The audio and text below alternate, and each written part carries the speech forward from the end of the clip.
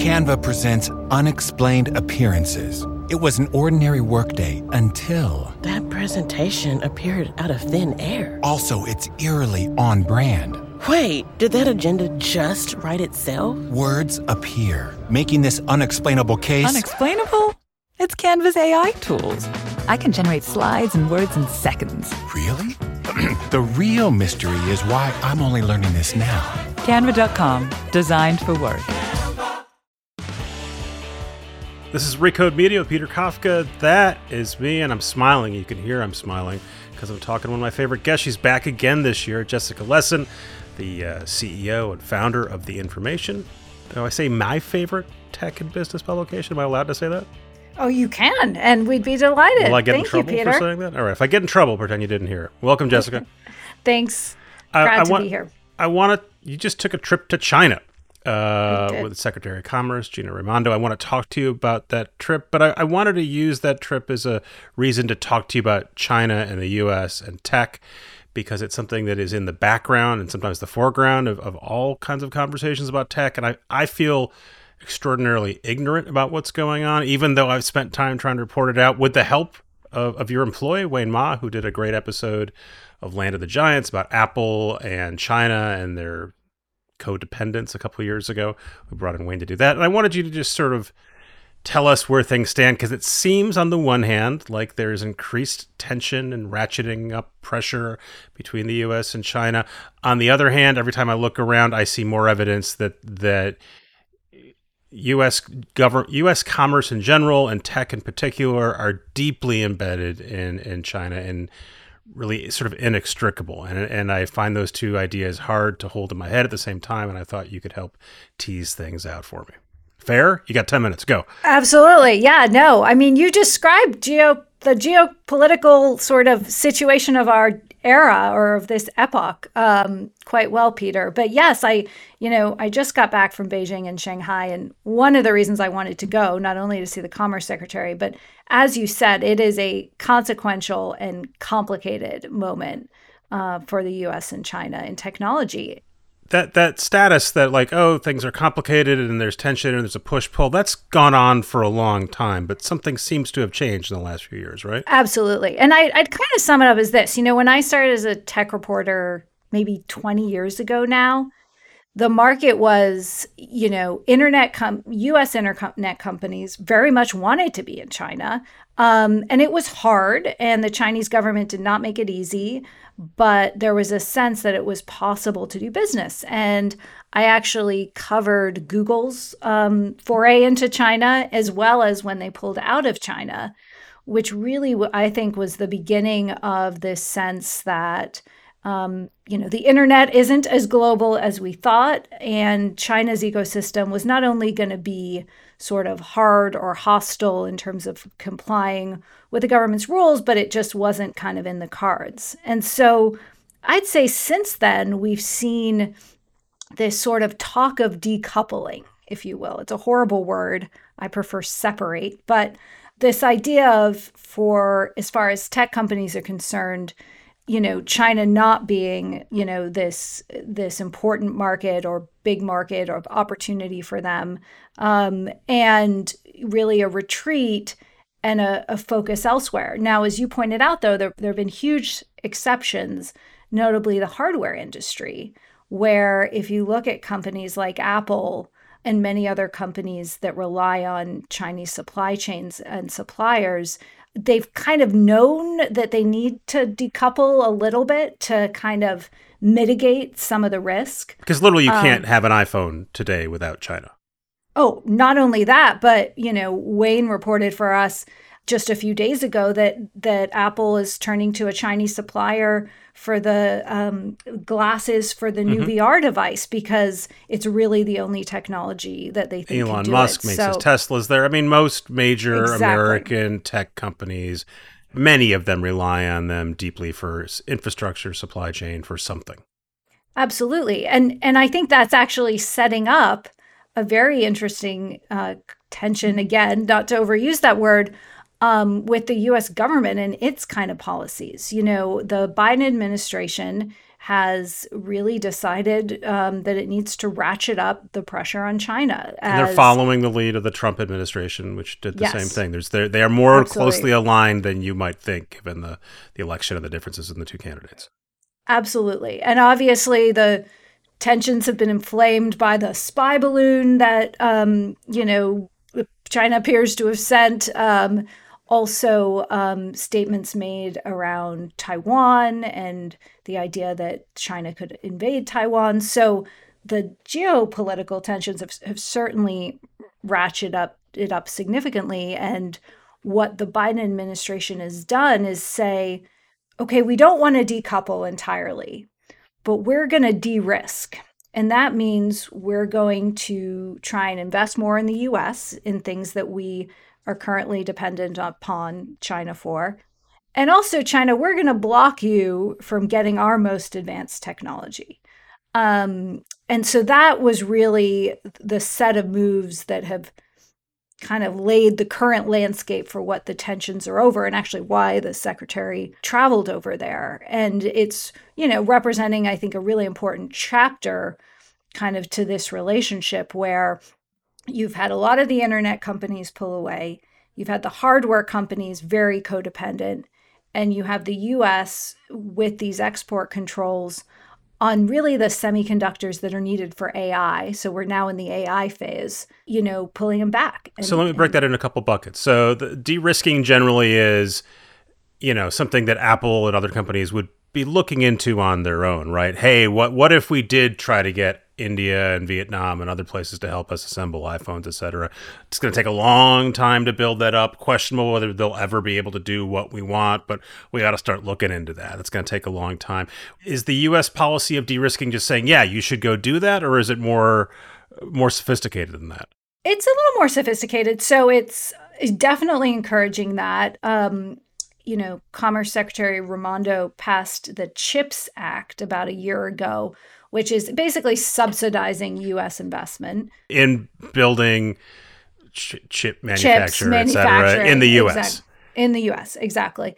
But, it doesn't just stop there, because we also saw the Biden administration follow that up by restricting what U.S. venture capitalists and PE firms can invest in China, in which sectors. And so, there really is this kind of promote at home, but we're seeing a new set of things to restrict the kind of outflows, both in terms of like export control, saying, NVIDIA, you can't sell your super fast chips to China. You have to make them half as fast, and then you can sell them to China. Mm-hmm.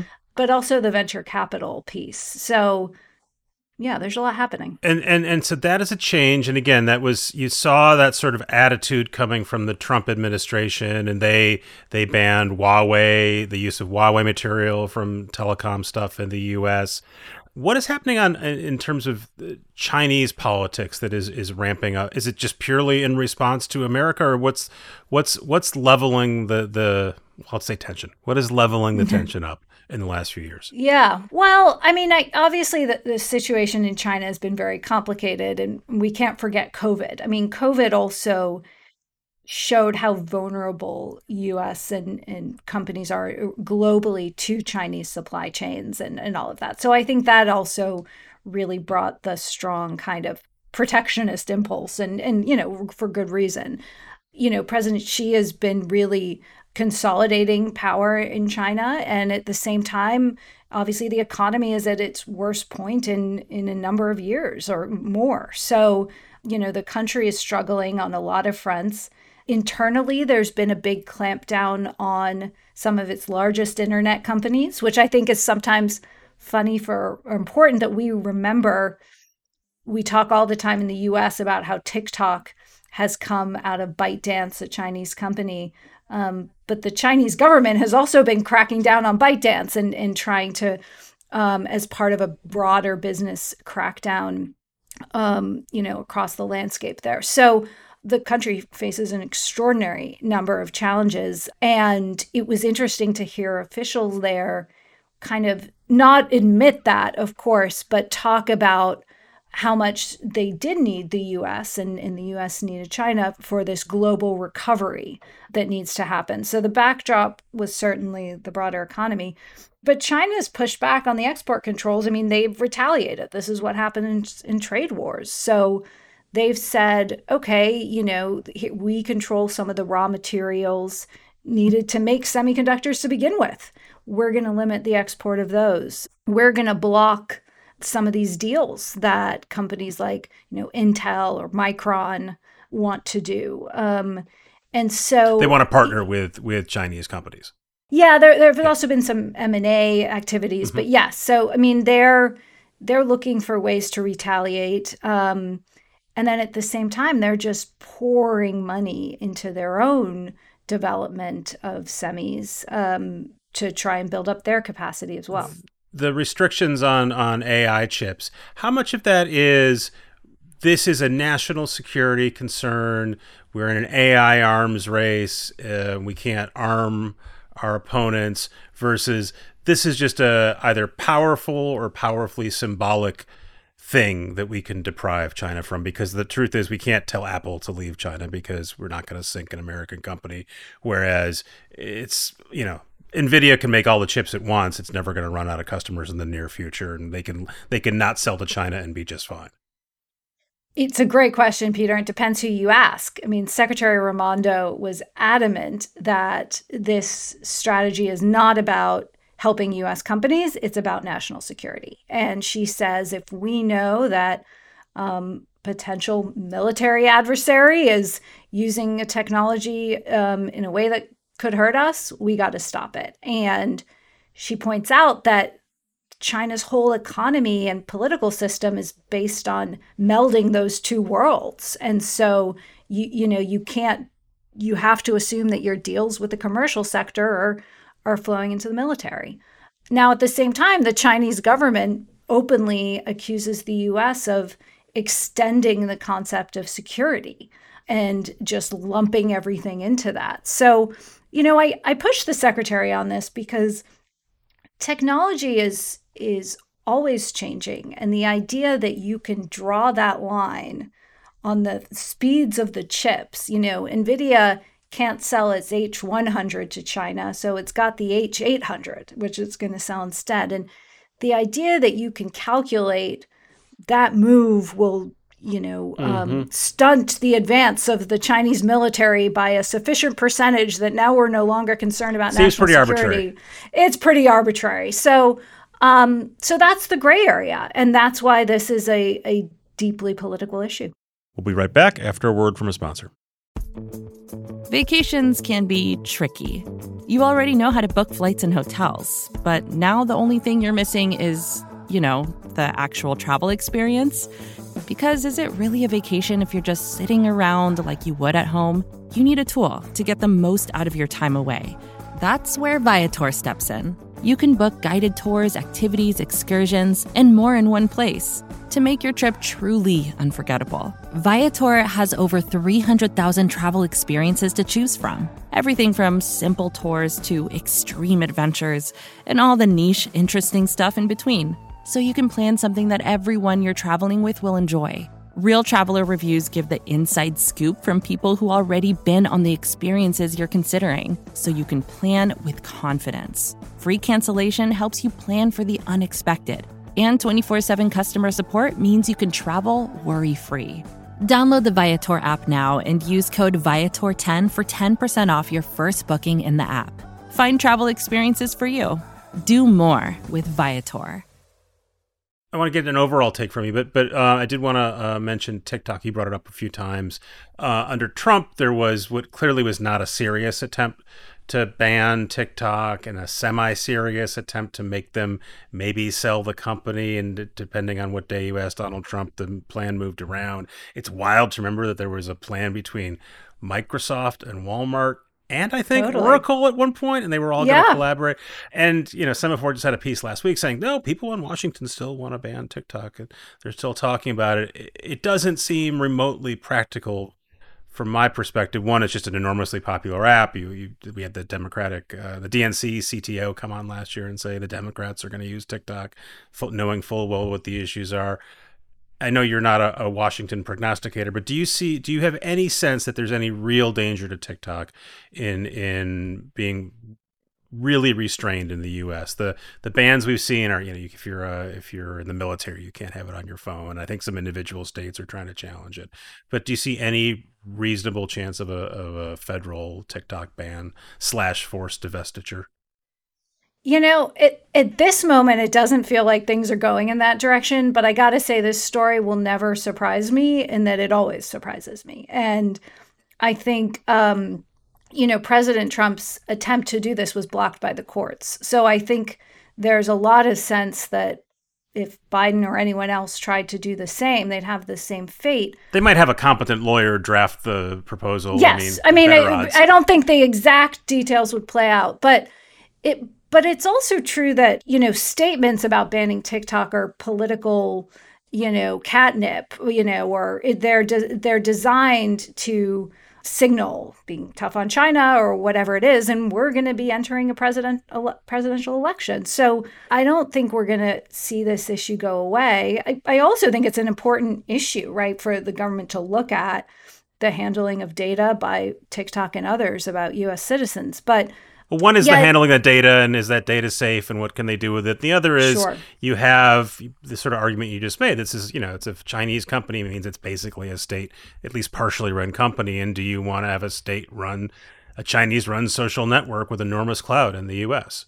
Totally. I've often wondered, Peter, you're probably more an expert in foreign media ownership laws than I am, but I know we have them, right? Mm-hmm. And I've just wondered, change them depending whatever Rupert Murdoch wants. Yeah, yes. I was going to say that those also kind of move around. But yeah, so I don't think our days of, dramatic seeming headlines out of Washington committees on TikTok are over. But I also think the attitude of the company is, let's just keep building and growing, and that kind of defends us from whatever will come next. I want to talk about Raimondo in a second, but just to settle things, I think in your piece, you said this is the fourth visit from a Biden official in 3 months. So the Biden administration, while they're talking tough and instituting these bans, are also going to China saying, hey, we want to do business with you. In the lead of your story, you mentioned the various places Raimondo was going on the day you talked to her. She went to an NYU students thing at Shanghai. She went to Disneyland. She did a press conference at Boeing. We're deeply enmeshed there.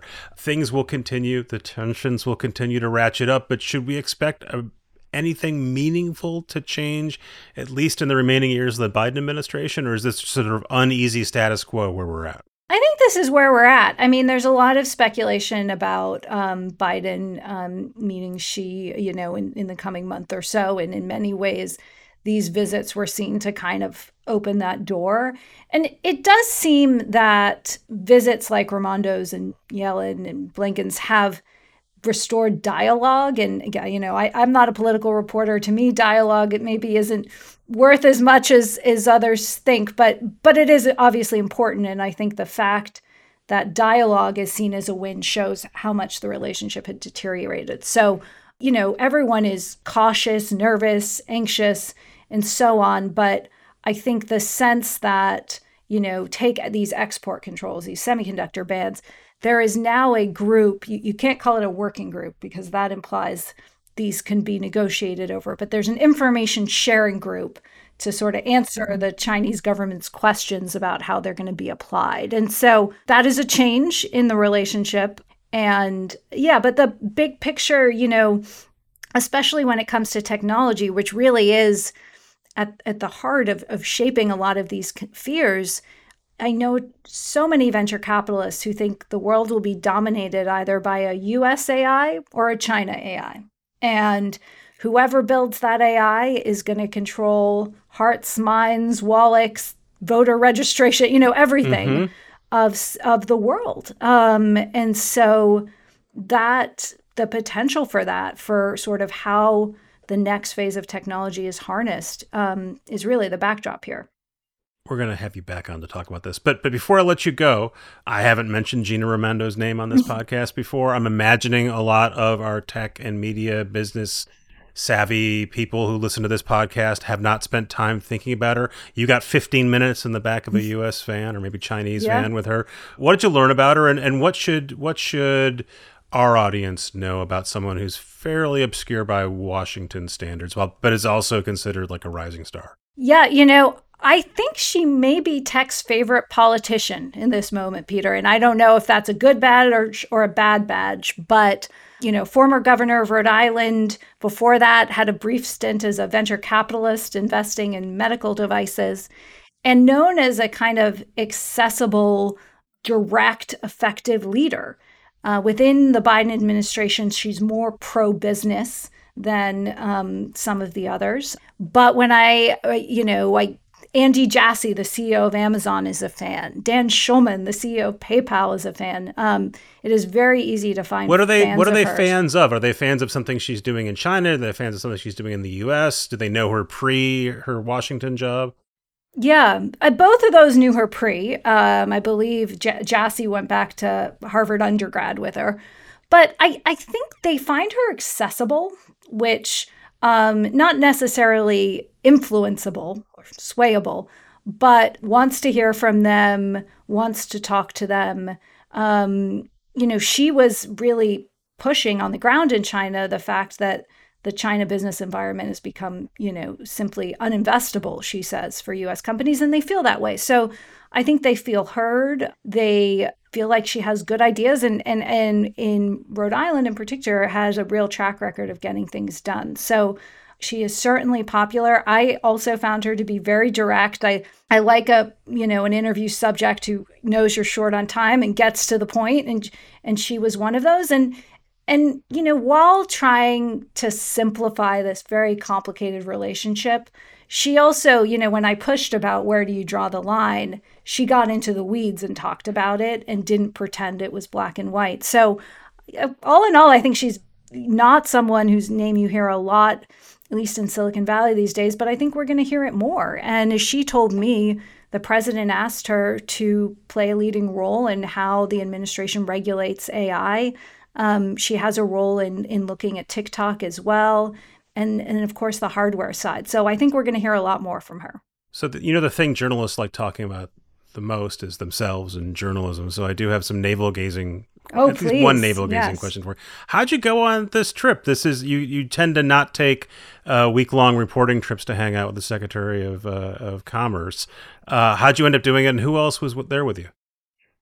It's a great point, Peter, and it's really fun, and I'd love to do more. So all you other secretaries out there, call me up. But no, we got the opportunity, that her team reached out about whether we'd like to. Did they fly you on her plane, or are you flying no, on the U.S.? Fly ourselves, yeah. And you can't, the relationship's gotten so bad, there are no direct flights from SFO, Peter. So this was a multi-hop segment, which didn't used to be that way. But, I was with about four or five other reporters who sort of cover the Commerce Department as their jobs. And I think, another kind of inside baseball note is, it's my understanding the Commerce Department doesn't have like a traveling press pool in the way that Treasury or State does. And so I think it's telling that they kind of arranged and wanted to get some reporters on this trip. But, that certainly says to me they worked hard to make sure to tell the story of the secretary on the ground there, which is interesting, both in terms of, the importance of the subject and how they see it, and also her. So. Yeah, I mean, to get super meta about it, do you think their interest in having that story told is, we want people to know who Gina Raimondo is, we want the U.S. tech business leadership to understand that we're trying to do stuff here? Is this actually aimed at China? This is so important. We're bringing Jessica Lessin along. When they're thinking about bringing press on a trip like this, because it could easily happen without press, right? But maybe, or you tell me, maybe the whole point of it is to have press there and documenting her doing things in China. Well, Peter, I got to admit, my reporter brain that was constantly using all my transcription apps was thinking, like, how many bodies do you need on the ground? Now, I'm still a huge fan of being on the ground, and you see and learn so much, but there are certainly parts of this that can quickly get blasted and do. Could have been a Zoom. Could have been a Zoom, but no, I think it's about which audiences are you reaching, and we've got an influential global business audience. We've got a bureau in Hong Kong that's been writing about this for a while. And I think it's an audience, I know from talking to our readers, who were really concerned in this moment about what's happening and trying to make a lot of decisions about their own businesses and unpacking things like the executive order around venture as well as just what are the prospects for business. So I think there is a concerted effort to reach our readers. Okay. Well, the trickle-down effect means that you get to explain it to my listeners and everyone wins. Thank you, Jessica Lessin, from The Information. I appreciate it. Thanks, Peter. Thanks to our sponsors for bringing the show to you for free. That's $0, still the same. Thanks to Travis and Jelani for editing the show, producing the show, and thanks to you guys for listening. We'll see you next week. Support for this show comes from Fundrise. Buy low, sell high. It's easy to say, hard to do. For example, high interest rates are crushing the real estate market right now. Demand is dropping and prices are falling, even for many of the best assets. It's no wonder the Fundrise Flagship Fund plans to go on a buying spree, expanding its billion-dollar real estate portfolio over the next few months. You can add the Fundrise Flagship Fund to your portfolio in just minutes, and with as little as $10 by visiting fundrise.com/Fox. Carefully consider the investment objectives, risks, charges, and expenses of the Fundrise Flagship Fund before investing. This and other information can be found in the fund's prospectus at fundrise.com/flagship. This is a paid advertisement.